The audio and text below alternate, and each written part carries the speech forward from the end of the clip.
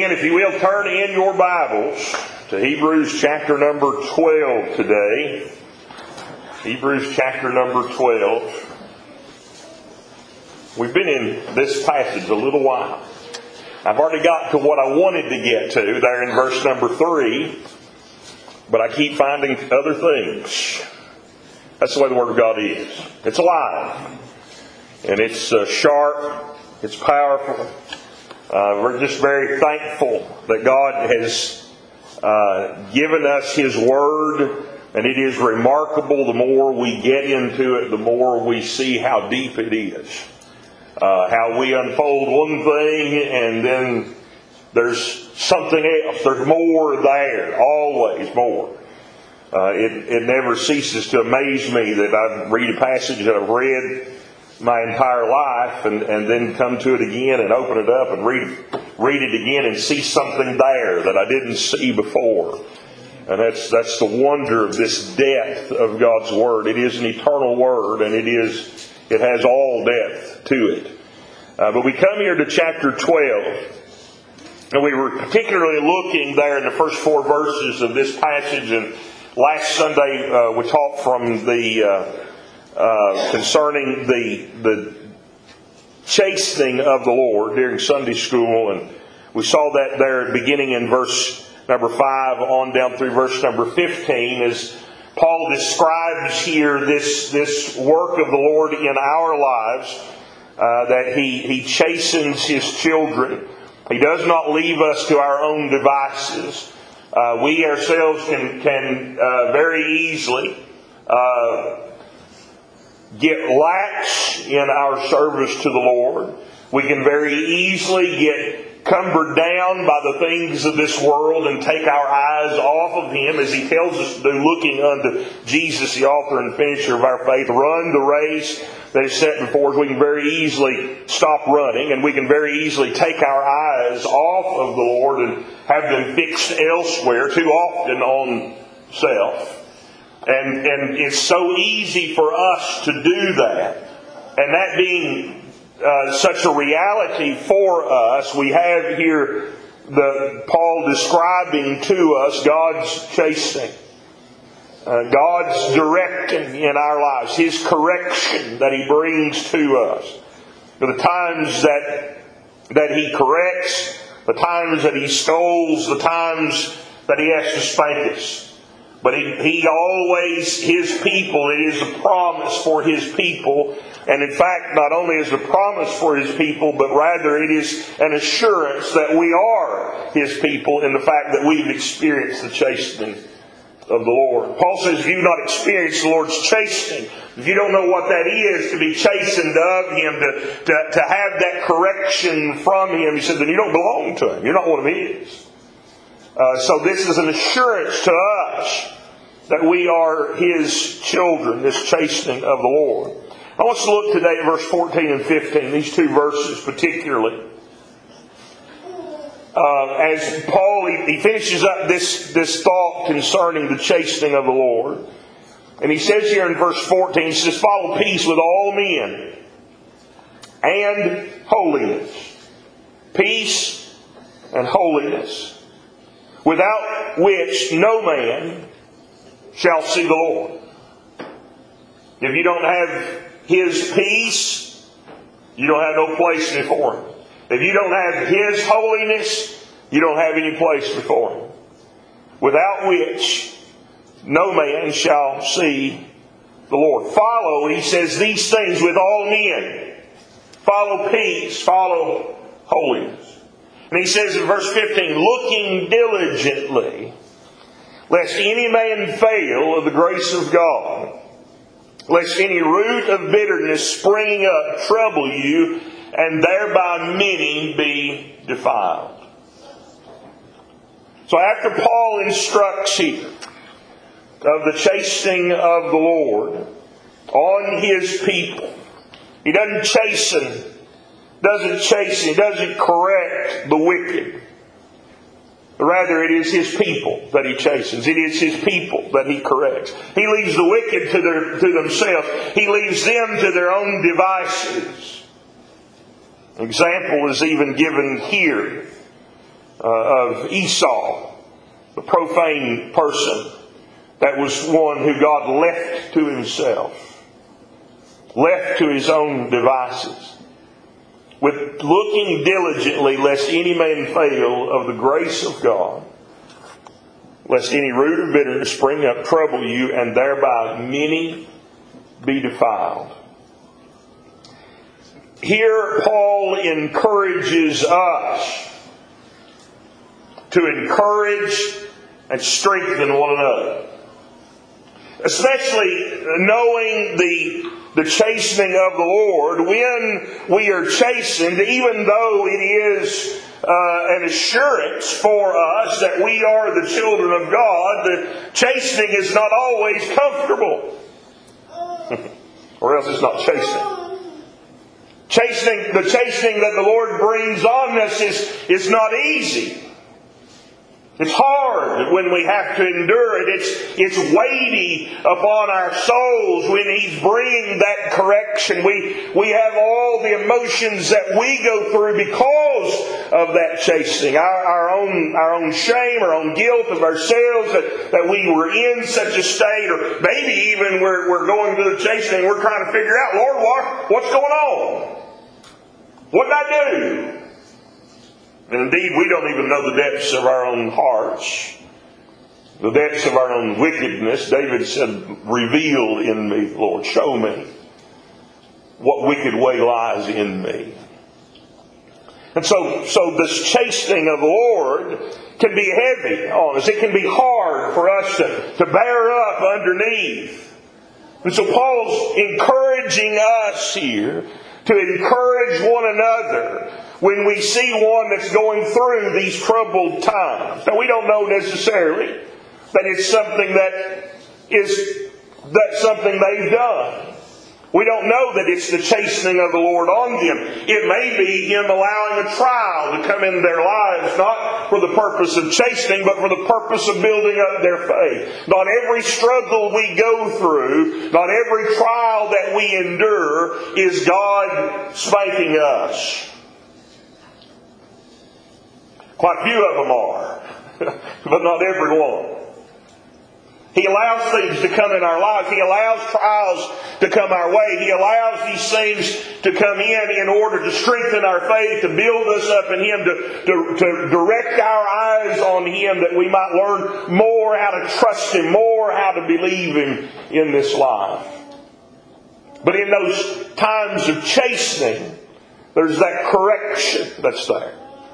There's that correction where He's straightening us out.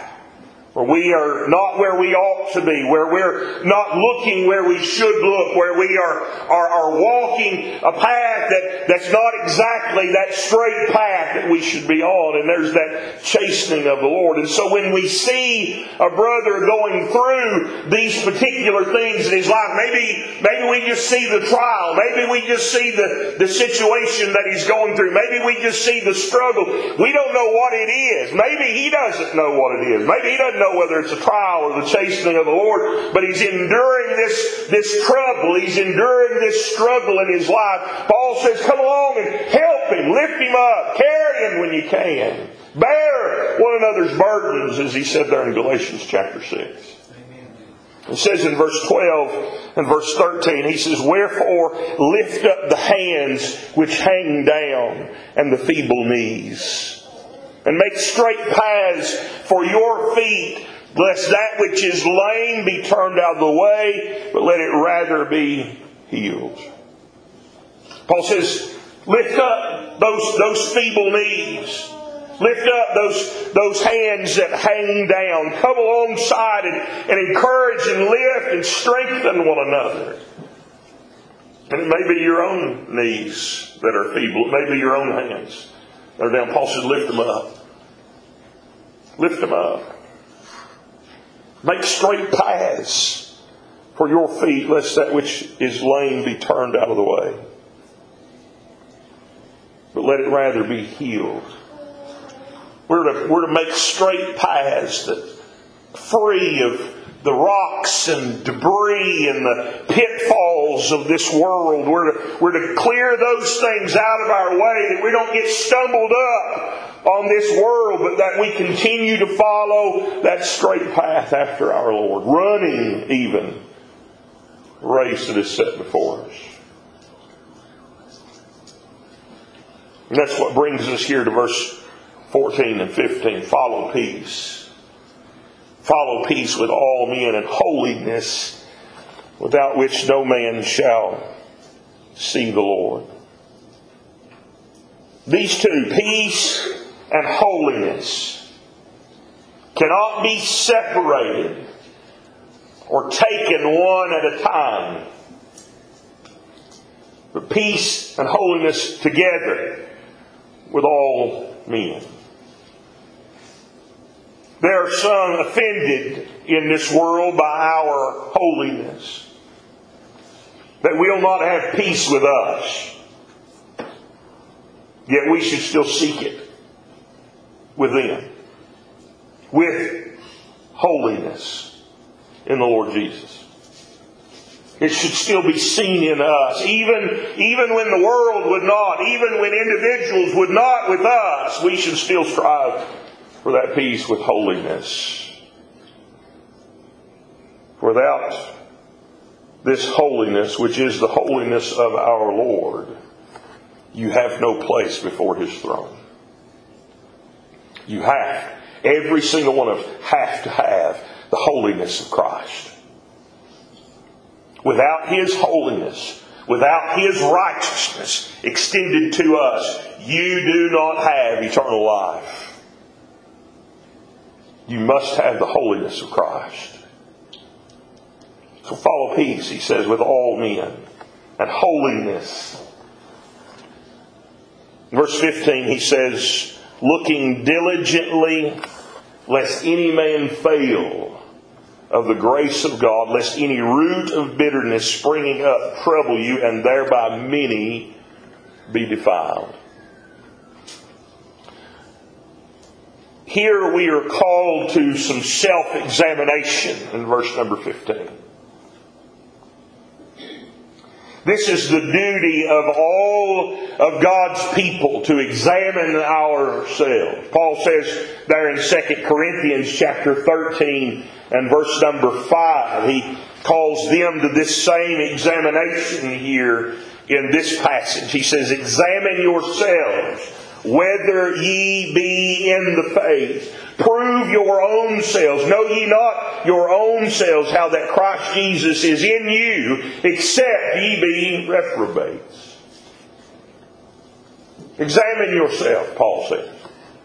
Examine yourself whether or not you're in the faith. We're called to examine. The reason this is so important, the reason this is the duty of everyone to examine themselves, especially those who call themselves the children of God, is because we recognize, we understand that this is the determination of eternity here. But this has to do not with this event in this moment. It doesn't have to do with what happened yesterday. It's not to do with the temporal. It's not to do with the here and now. But rather it's to deal with eternity. Where am I? Am I truly a child of God? Do I really have the faith of Christ Jesus? Do I have His righteousness? Do I have His holiness on me? Am I His child? Matthew chapter 7. Matthew chapter number 7. We have a solemn warning here. Matthew chapter 7, verse 13 and 14. He says, enter ye in at the strait gate. For wide is the gate, and broad is the way that leadeth to destruction, and many there be which go in thereat. Because strait is the gate, and narrow is the way that leadeth unto life, And listen to this. Few there be that find it. Now we see in the Scripture, especially get over there in chapter 5 of Revelation, chapter 4 and 5, as we see those things that's going on in the heavenlies there, and a multitude that's gathered around the throne of God that is without number.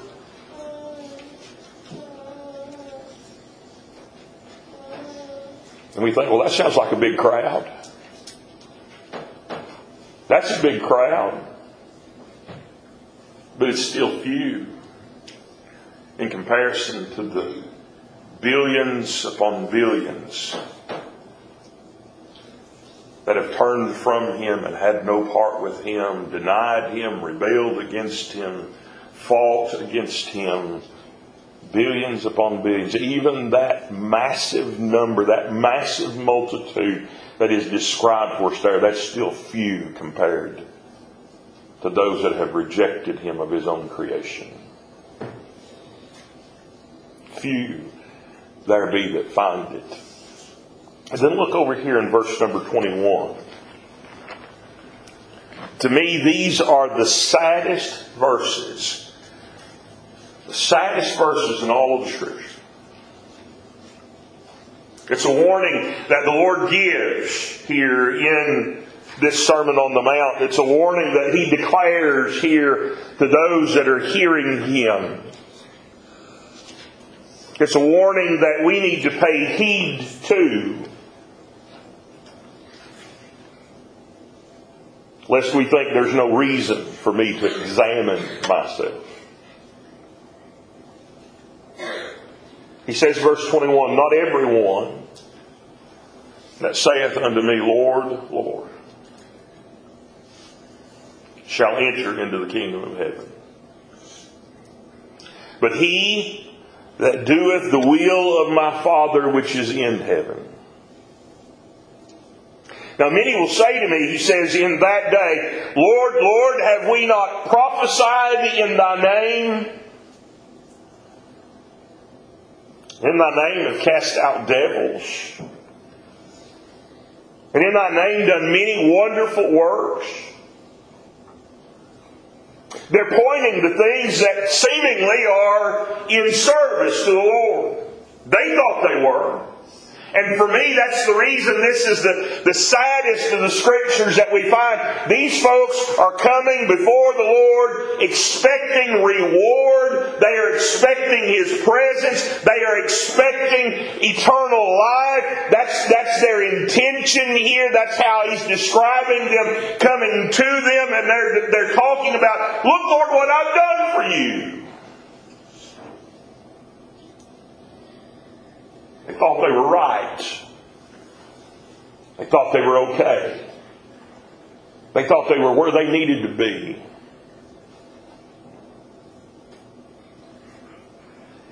And He says,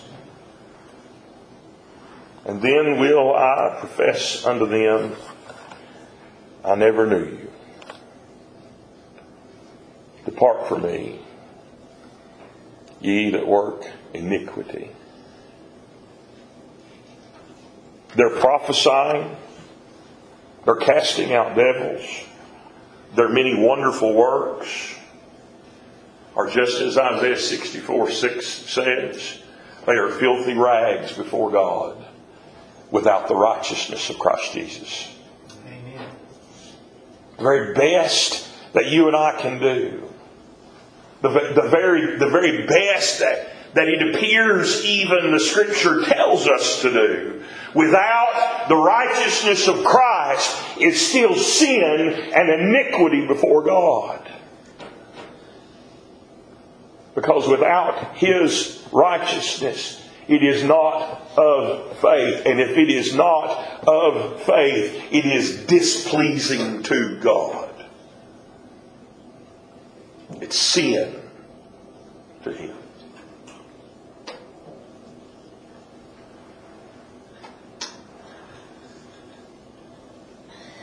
Depart from me,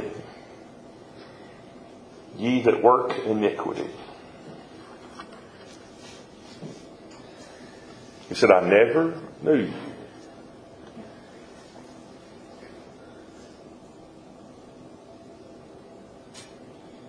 I believe the evidence would show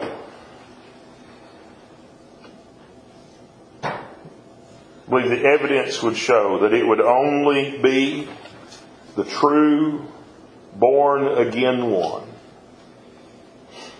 that is willing to examine himself to see, am I in faith? Because those that fall away, those that cease to be a follower of Christ, they don't examine themselves. But rather they are become burdened down in the life of Christ, or the persecutions that may come their way, or the discomforts that may attend to it, or they become hurt or disillusioned in their religion, that they just cease to be. Which means if they cease to be, they never were. They never were. For the reality is there are a great many today that claim to be the children of God. There are a great many today that claim Christ as Lord and Savior that have no idea of who He is. There are a great many today that have said, I was once a Christian. I was once a Christian. No, they weren't. They may have thought they were, but they weren't. Because once you have Christ, you don't lose Christ. Amen. Because if you have Him, it's because He come and got you. And if He's the one come and got you, He's not going to let go of you. We're in His hands, you see. And so the call here is for us to examine ourselves. This phrase that Paul uses there in verse 15, he says, lest any man fail of the grace of God. Now that does not mean he had it and he lost it. Because that's not how grace works. It doesn't mean that. In fact, John Owen says it like this. He says, in the grace of God consists all spiritual mercies and privileges in adoption, justification, sanctification, and consolation. So to fail of grace is to come short of it, not to obtain it, though we seem to be in the way thereunto. In other words, they might appear, they might be going to church, they might be listening to the preacher preach, they might be carrying their Bible, maybe they don't cuss like everybody else does, maybe they don't drink like the world does, and so outwardly everything seems like it's okay with them. Everything seems like it's just as they claim to have and to be, and yet never had God's grace.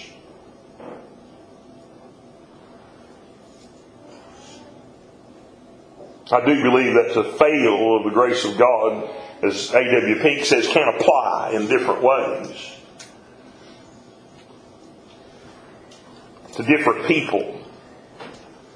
For we've all sinned and come short of the glory of God. And you might say, well, I failed God's grace in a sin that we perform, but that doesn't lose us grace. That doesn't take from us grace. But I believe the warning here in the context is belonging to those that would call themselves Christians, maybe even members of a church that have performed religious duty as those described there in Matthew chapter 7.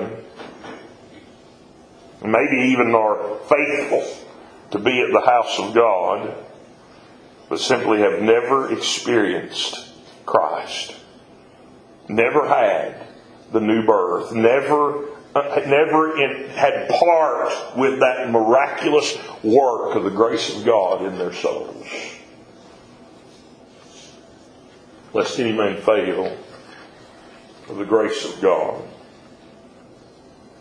The context implies that one without grace will expose himself by his lack of peace and by his lack of holiness.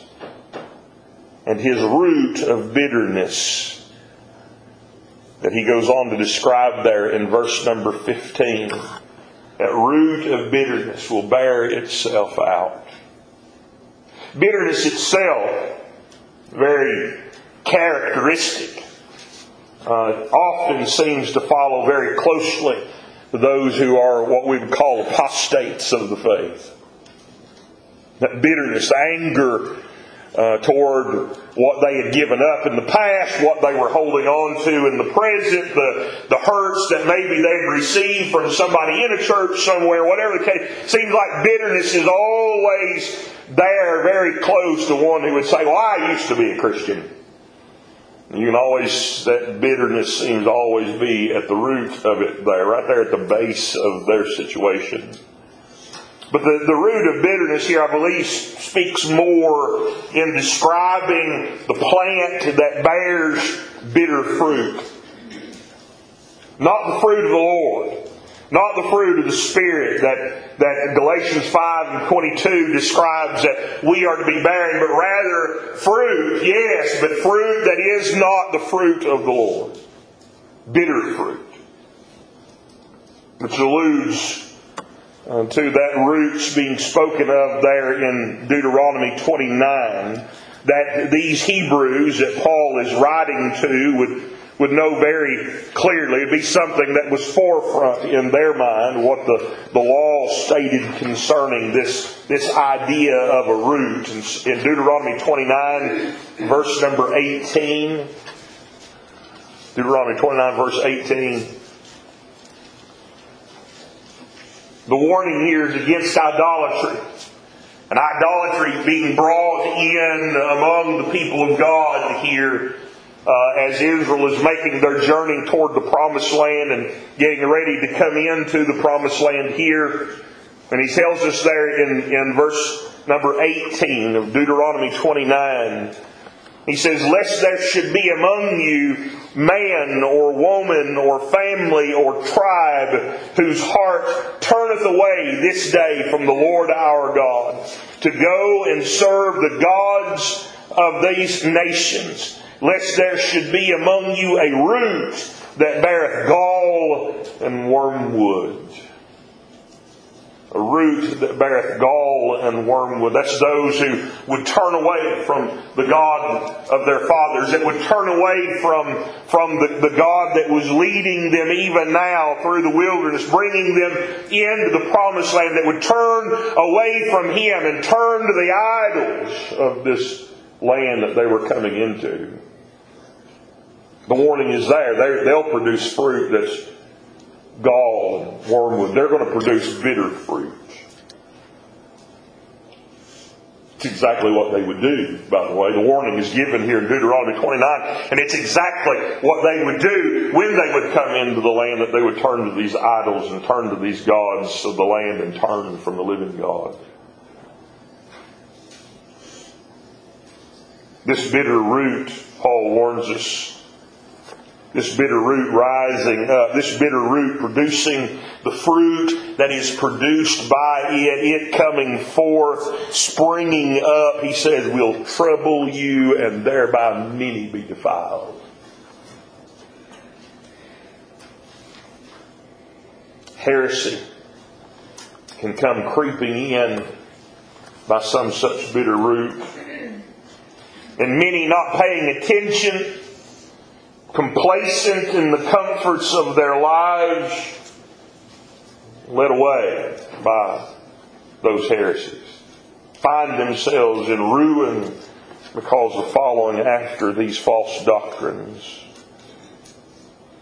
Because the one telling you these things, the one trying to teach you these things, is a good Christian man or woman. Oh, he's a good man. I believe what he said. I believe he really has a heart for the Lord. That's a part of that following peace with all men and holiness without which no man shall see. We have to be able to be a people that are discerning, not only of our own hearts, but as best we can of the hearts and minds of others as well. based upon the things that come out of their mouths, based upon the lives that they lead. Be diligent. Remain diligent. Beware. Beware. In Revelation 3,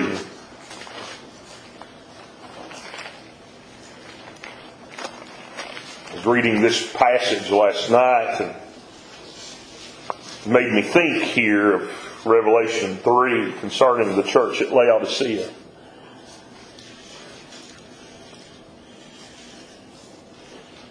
And the description that's given of them. Now, this is one of the Lord's churches. This is not people that have failed of grace in the sense that they lost what they claim to have had. This is not this is not a group of people that were saying, I used to be a Christian. These people still saying, we're Christians. We're following the Lord. We're servants of God. But listen to the testimony that God gives of them as He writes this letter to them here. Verse 14 says, Unto the angel of the church of the Laodiceans write these things, saith the Amen, the faithful and true witness, the beginning of the creation of God. I know thy works, that thou art neither cold nor hot. I would thou wert cold or hot. So then, because thou art lukewarm and neither cold nor hot, I will spew thee out of my mouth. As Brother Jonathan made mention before, they've gotten too far from their source. They've gotten too far from their source. They were in the middle of those cold springs and those hot springs, and by the time the water gets to town, it's just lukewarm. They don't have no cold water, they don't have no hot water. The Lord says, I wish you were one or the other. Not saying He wishes they were cold spiritually, but that rather they would be closer to the source of that living water that was coming to them. That they'd be one or the other. They'd have hot water or the cold water instead of getting so far away that the only thing they have is that lukewarmness. It says it makes him sick to his stomach. He wants to spew them out of his mouth because of this state being too far from the source of their provision. So then, because thou art lukewarm and neither cold nor hot, I will spew thee out of my mouth. Because thou sayest, he says, I am rich and increase with goods and have need of nothing. I don't need anything. I'm right where I need to be. I'm exactly what God had me to be. I'm right there. I use the term of Paul, I am what I am by the grace of God, and never even look to see. Are you sure?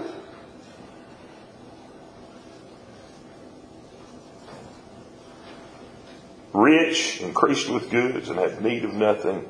And then he describes truly their position before him. And knowest not that thou art wretched and miserable and poor and blind and naked.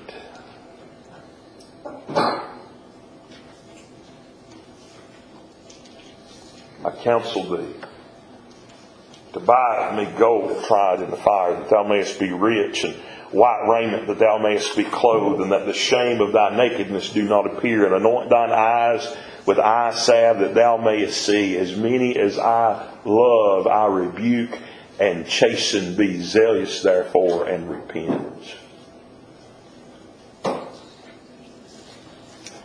That's how that root of bitterness can defile us as the children of God. It can drag us away. It can take our eyes off, Lord. It can make us satisfied in ourselves and not in Him. 2 Timothy 3. 2 Timothy chapter number 3, verse number 1.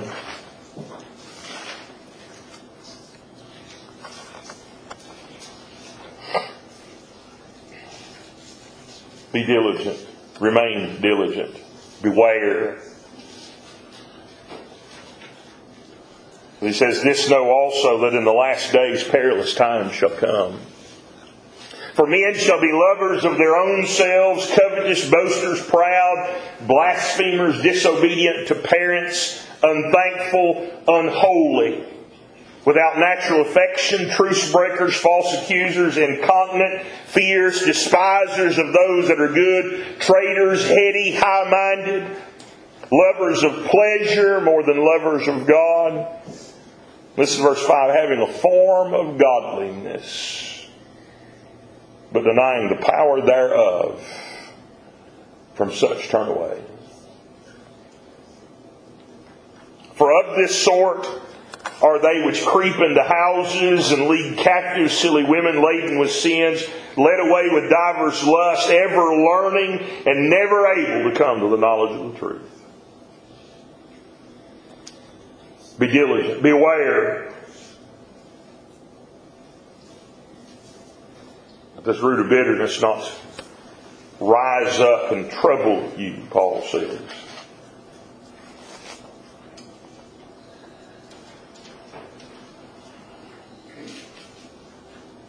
Goes on to say there in our text in verse 16 and 17, describing Esau.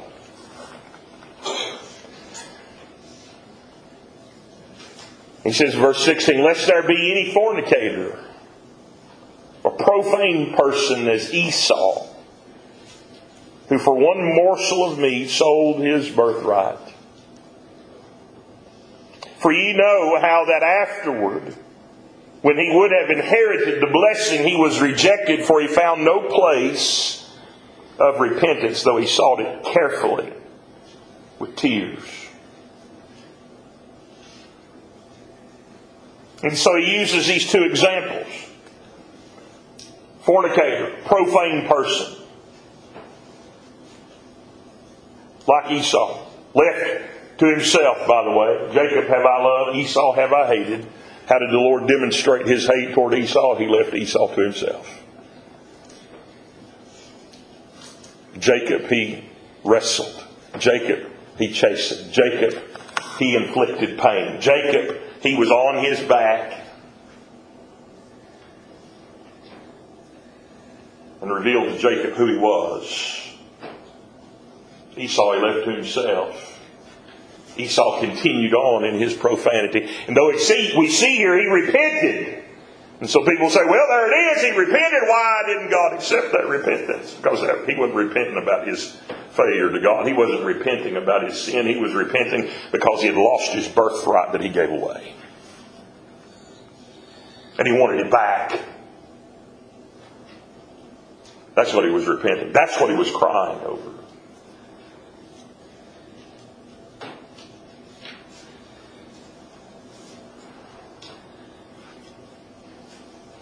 Examine yourself. Whether you be in the faith. Alistair Begg, I was listening to him this week, and he made a point. He said, we get to heaven and we're asked, why are you here? If you answer right now, and you think in your mind right now, why am I here? Why should I be allowed to enter in? If your answer is in the first person, you are wrong. I did this. I did that. I prayed a prayer. I believed. I repented. I went forward. I joined the church. I did this. I did that. I did this. If we're pointing to I, that's the wrong answer. The answer rather should be in the third person. He saved me. He gave His life for me. He washed my sins for me. He redeemed me unto Himself. He gave me eternal life. He caused me to believe. He gave me faith. He did all of my salvation is of the Lord. What is your answer? Examine yourselves. Examine yourself, whether you be in the faith. What is your answer? What is your answer today? Looking diligently, lest any man fail the grace of God. Let's all stand. Brother John, you bring us a song.